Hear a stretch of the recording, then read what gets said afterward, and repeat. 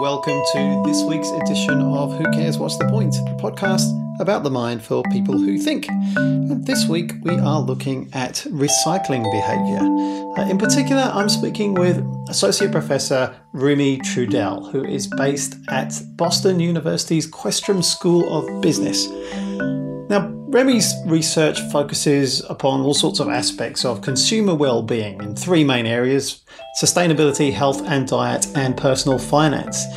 And in this week's show, we're looking particularly around sustainability and his ideas around how people make the decision to either trash or put something in the rubbish compared to their decision as to how to recycle that object, and how people are attached or identify with those products or brands influences those decisions. Have a listen to this conversation between myself and Remy and make up your own mind. Thank you very much for joining us today, Remy. Maybe we'll start off, as I do with all the interviews, is how did you come about doing this piece of research in the first place? What's the history that took you here? Well, I've always been a little bit of a hippie myself. I actually... I mean, not too many people in business schools work on kind of disposal behaviors, and I mean, we know so much about how, people consume and their judgments and decisions on, in the purchasing side of things, but we really know so little about how they dispose of things. And so I come from Vancouver, British Columbia. Was where I grew up, and I spent a year in New Zealand actually, and just spent a lot of time outside. And I've always been kind of, like I said, this kind of hippie outdoors guy. And I really have wanted to do work that was a little bit more meaningful and something that I wanted to do on the side that actually, could maybe help, the planet and have a bigger picture, impact on things, as opposed to, helping companies make more money all the time. So, this is my focus now. So in particular, you're looking at this idea that recycling behavior, or the decision to put something in the garbage, the trash, the rubbish, is linked to our sense of identity and how we identify with the product or whatever it is that we're talking about. Yeah, so I've got 4 papers now kind of in the area of disposal decisions. And this last one here is about kind of, how products that are linked to our identities are more likely to get recycled than disposed of. And this idea actually came across, I first got this idea when I was like, my son kept bringing home, artwork, and he's 10 years old. And I just found myself that, there's no way I could get rid of these things. And there was this strong link between, my identity and what he was bringing home. And even though some of his work was fantastic, other, drawings were like, okay, let's get rid of this. And I just found it really difficult to part with that stuff. And so I started thinking about, kind of the psychological kind of underpinnings of what was going on and what was going on in my mind. And then I had a visit to Starbucks, and I ordered my, my soy latte, and they asked for my name. And so I said Remy. And of course, when you have a name like Remy, they spell it wrong half the time. And I went, when I got my cup that had, spelt with a Y instead of an I, and I was like, okay, what's going on here? Could this have an impact? And so I went to the lab and I started running studies on, linking things to people's identity and then observing how they would actually dispose of things. And so without them knowing, we'd bring them in for to do to sample juice, and we would write their name on cups either correctly or incorrectly, and then we'd tell them to get rid of their cups on the way out, and then we'd note where they threw them, whether they threw them in the trash or where they threw them in the recycling. And what we found was that people were far more likely to recycle cups that had their name spelled correctly on it. So that just kind of led to more studies kind of in different ways of linking, products to people's identities. And we kept finding this strong link between products that were linked to our identities and recycling. So sure. Yeah. Let's pause there for a second, because I certainly identify with what you're talking about. I have similar dilemmas when my daughter brings home artwork over the last 6 years from preschool and now school, and we have this kind of like massive folder where I can't bear to throw anything away because it's identified with her. And also I had this very funny conversation on Facebook where people were discussing fake names that they could give to coffee baristas to make them say them out loud. And we were having this conversation, and then I actually came across your paper whilst we were having this conversation over a few days on Facebook, and I thought, okay, so what does that do then? This kind of dissociation of people giving fake names to baristas because it's for laughs, but what does it do to their behavior and this? What do they do with that cup afterwards? And then I came across your paper, and I thought, it'd be great to have you on to think about identity and how we project that identity and link that identity to brands or things that we buy, and how difficult it is for us to get rid of some of those things because of that sense of attachment that we have to it. So maybe you can, and we can start off with maybe talking about the basics of this idea of how identity gets projected onto objects. What do we know about that? I mean, there's a large stream of work. I mean, if you think about brands, I mean, everyone has relationships with brands. So I don't know about yourself, but you might have, you might feel really connected to Coke, for instance. And so if you think about Coke and Pepsi drinkers, and this is one of the studies we did in the paper, if you think about Coke and Pepsi drinkers, you're either a Coke drinker or a Pepsi drinker. Most people, most serious cola drinkers, choose one or the other, and then that's it. And they're loyal to that drink. And so you kind of form this attachment to that drink, and it becomes a part of your identity. If you look back, you think about the clothes and what you buy. Everything that you buy is a reflection of yourself. So if you're wearing, your Patagonia jacket, you're trying to signal something about yourself to everyone else. And so the things that you buy are really a reflection of you.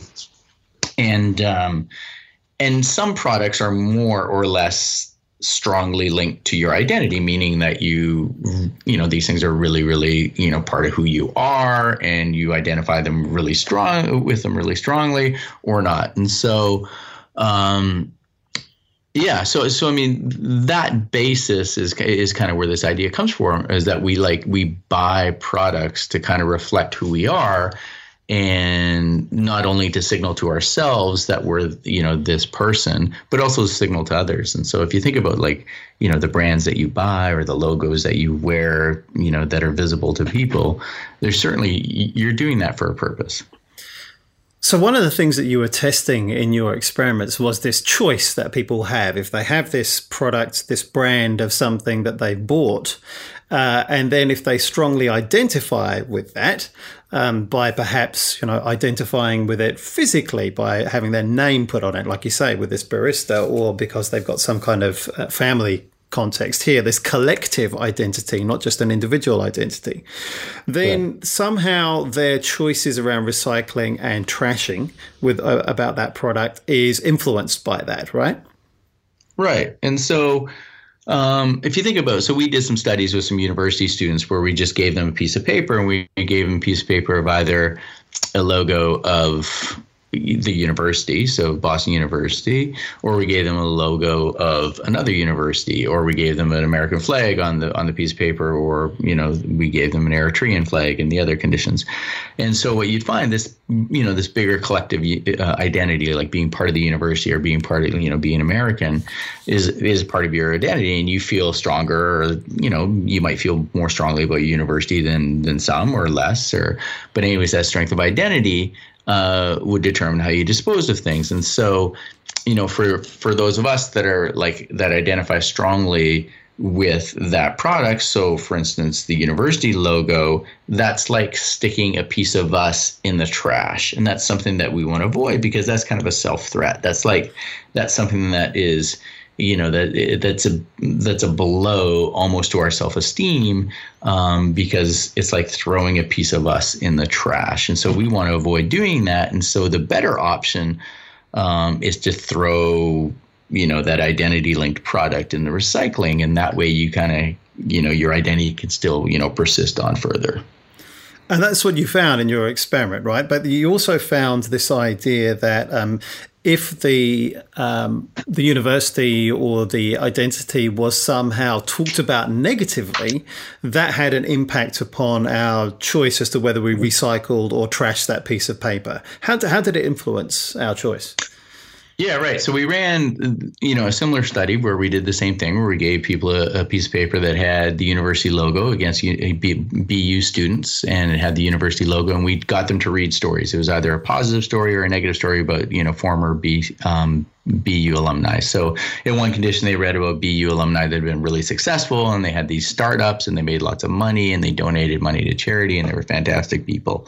In the other condition, we gave them news stories about, BC grads that, had gone to prison for, sexual assault, or one was like the BU med killer was like this, he was this med student that went around killing prostitutes. And so by changing, by changing the positive or negative valence of that association, and then we were able to change the behavior. So when it was positive, BU students were more likely to recycle than trash the piece of paper with a BU logo in it. But when we gave them that negative association, they wanted to disassociate from BU. So they were actually way more likely to throw that piece of paper in the trash. Right. So if we extrapolate from that, if there is something that we've identified with quite closely, and then there's suddenly bad news about that product or that brand, then that's likely to perhaps influence our behavior and our attachment to that, such that we may want to distance ourselves by perhaps getting rid of that stuff. Yeah, right. And so, I mean, if you think about it from like a purchasing style, perspective, if you were, for instance, a lifelong Patagonia, purchaser, as I am, and so you're constantly buying Patagonia gear, jackets, whatever. But if all of a sudden you were to find out that Patagonia for all these years was, rather than trying to save the environment, was polluting all the waters and was, using child labor and yada, yada, yada, then you probably wouldn't buy that stuff anymore. You'd feel differently about wearing it. Well, so we just kind of took that one step forward. Okay, so how does that influence how we actually dispose of things? Does it actually change whether you're going to throw things in the trash or whether you're going to throw things in the recycling? That's really interesting.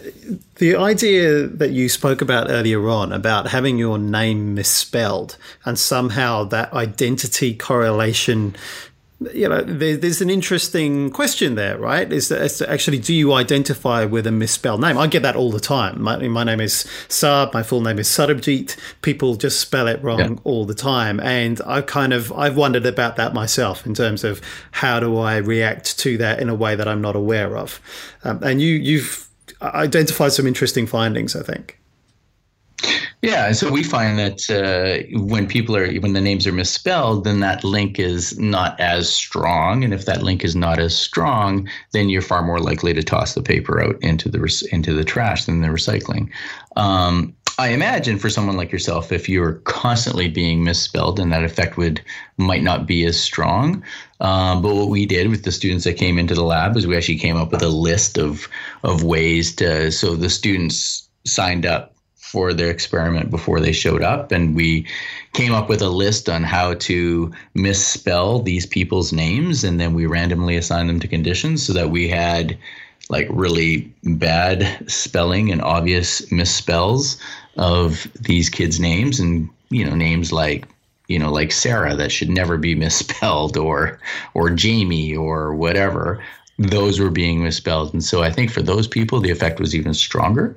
But I don't have quite the evidence of that. But we did find in another study where we interacted with people's self-esteem. And so your state self-esteem, so if people who are really high in self-esteem were less likely to be affected by these negative links. And so they were less likely. So if you were high in self-esteem, you were less likely to be affected by, your name being spelled incorrectly on a cup. And you were probably more likely then to recycle even.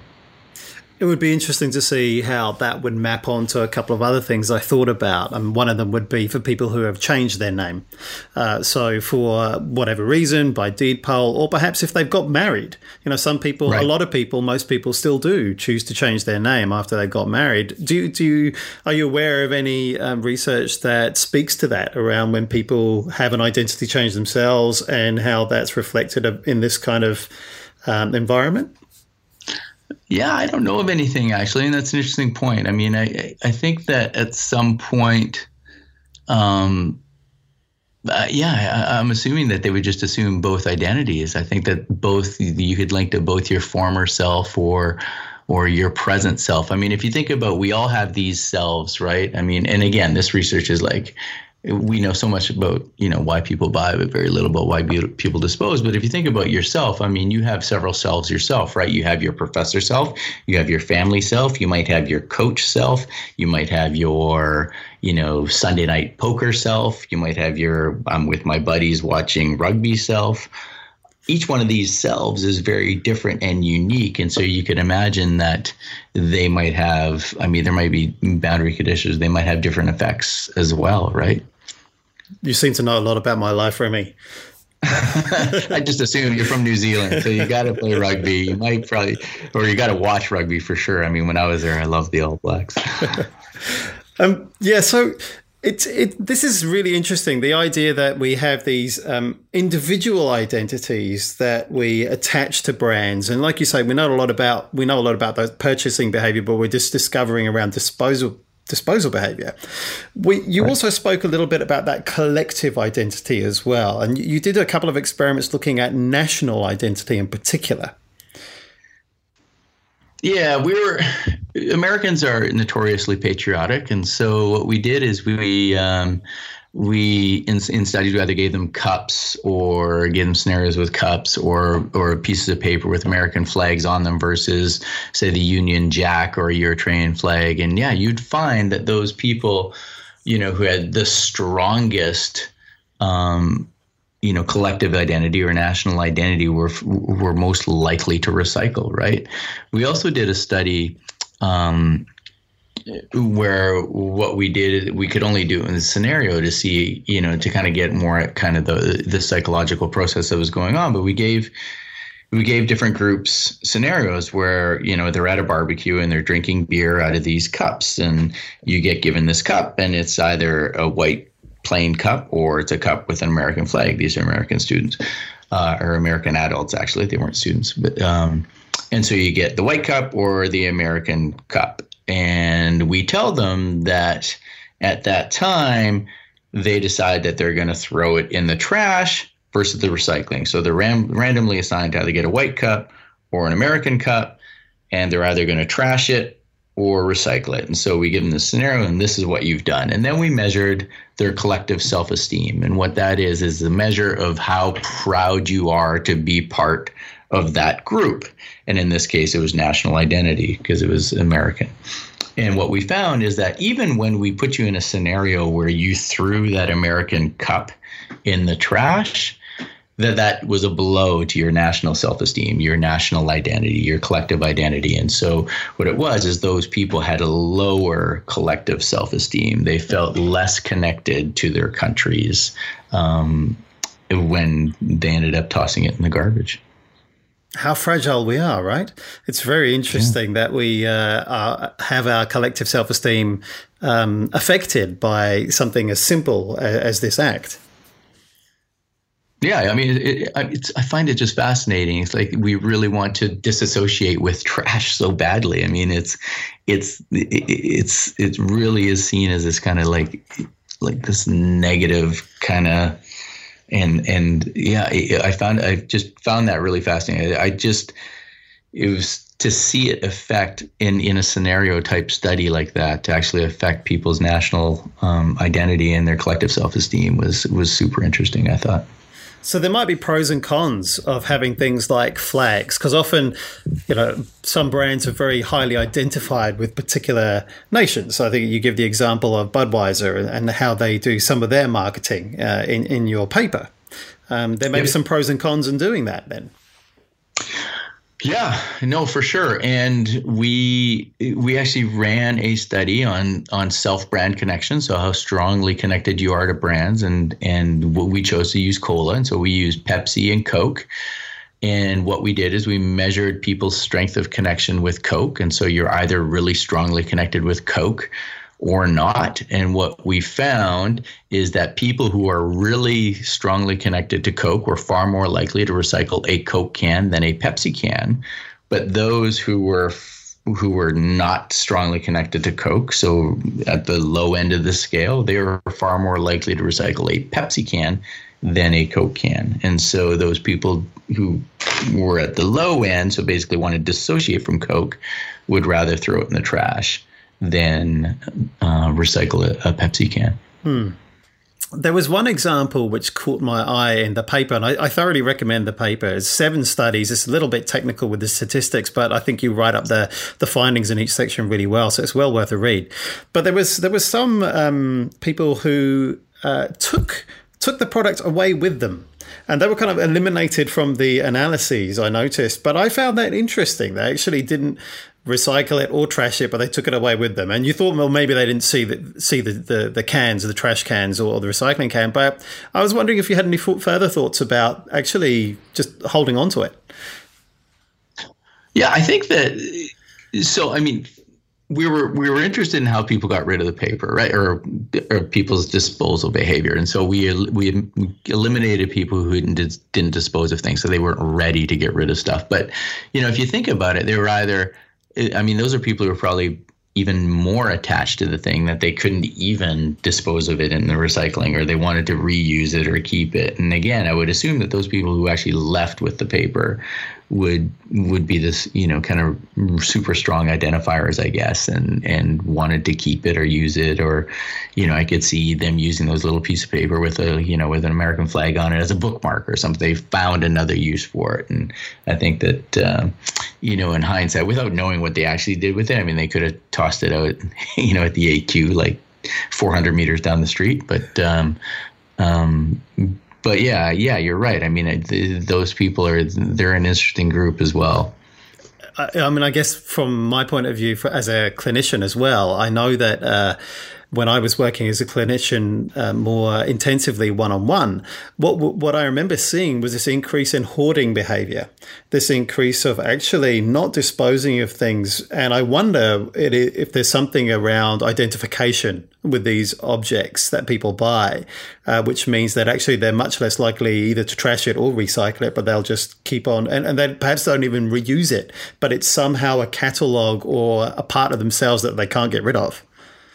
Oh yeah, I can imagine. I mean, back to the start of this whole conversation where we're talking about our child's artwork, right? You have your daughter, my son, I have another daughter. I mean, we have so much stuff from them that we just can't get rid of. And I think it's because of that attachment, right? And that strength of attachment. And so, yeah, you're right. I mean, perhaps like hoarders are like so attached to, I mean, to everything. Maybe they do make these super strong bonds with everything that they have. I mean, even if it is a newspaper from the 1980s, maybe they're keeping it for that reason. There is an attachment to something in that newspaper. But yeah, you're right. Intuitively, that makes absolute sense. Yeah. Which is why it's so distressing for people who are going through this, and it's so poorly understood by others for them to actually go through and get rid of this stuff, or they have teams coming in and helping them do that, and it's actually incredibly distressing for them. Yeah, well, yeah, I can imagine it is for sure. So let's just summarize where we are with your paper. I mean, I guess from what I've read and what we've talked about, it's clear that there's an identity-linked product is less likely to be trashed, more likely to be recycled.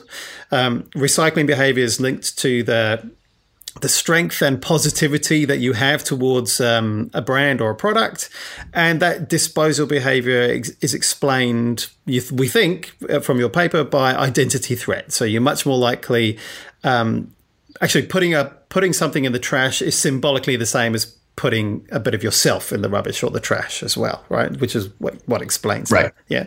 So what's the point of this for you, Remy? Why should we care about this research, this series of papers that you've done? Well, I think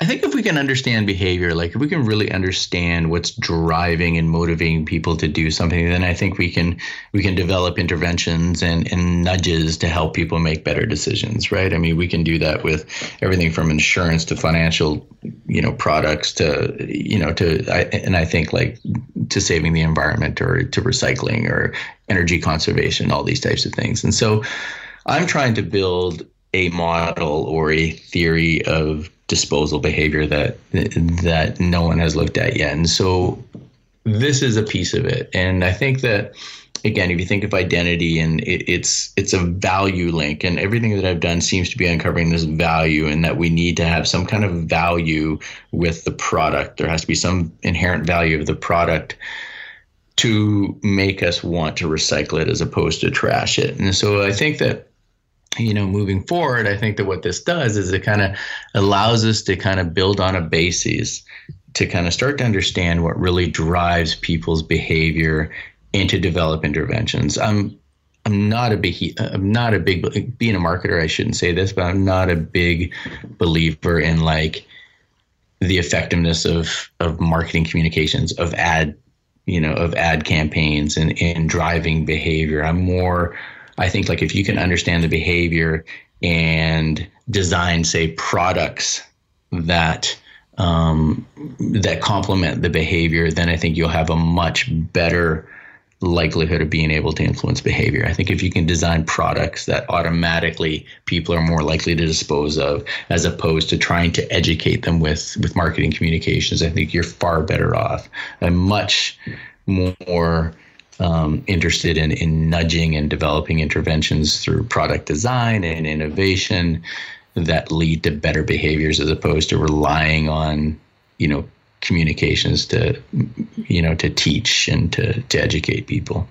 So have you had any thoughts about product design or interventions that would encourage people to recycle? In just off, any thoughts that you've had as a result of doing this work, or anything that you're testing at the moment? Yeah, so we had a paper in 2013 that basically what we found was that as soon as people distort products, like, so for instance, if you take a piece of paper and you rip it up into four, well, that piece of paper is far less likely now to get recycled. And so even though it's the same volume, it's still paper, it's still recyclable. If you tear it up, all of a sudden now it's more like trash. So the likelihood of that being trashed is like, I mean, you have a 200% more you're 200% more likely to recycle a full sheet of paper than one that's been torn up into 8 pieces. And so what we've done with that is we've actually approached some packaging manufacturers, and we're doing field studies with them, where what they're doing is they're designing packages that are easier to open. So when you open a package, you can open it nice and evenly, and then it gets less distorted and less, kind of destroyed as it gets opened, and then you're far more likely to recycle it. And so far with the studies we've had, that seems to be working fantastically. And so if you think about, that's kind of one design aspect. I'm also looking at stuff. I'm interested in littering and how smokers are tossing cigarette butts away. And so a colleague of mine has run some studies. His name is Weston Baxter, and I think this is a good example as well, where what he's done is he's changed the design of cigarettes, where he's added a little bit of a foil on the outside of part of the filter. And so if you smoke, that little piece of foil stays there. It doesn't affect the act of smoking itself or the enjoyment of smoking itself. But what it's done is it's changed people's perception of that cigarette butt. And what he's finding by doing that is that people, I think he's run studies, and it's like people 50% of the time with regular cigarettes will just throw the butt on the ground and stomp it out. But with this little piece of foil added, that 95% of the time now they throw it in the ashtray. And so I think just those types of things are some examples of kind of, if you understand the behavior, how you can, alter the design of a product to kind of influence better behavior. Yeah, so those sort of product design nudges so that we see more of the behavior that we think is going to contribute to collective well-being, right? And also cost too to society. Right. And if it's like, if there's a business case, like if it doesn't cost the business anymore to do so, then why not do it, right? Then it makes sense, right? If there's a business case for doing it as well as an environmental case for doing it, then you'll be able to get companies to do it, and then everybody wins, right?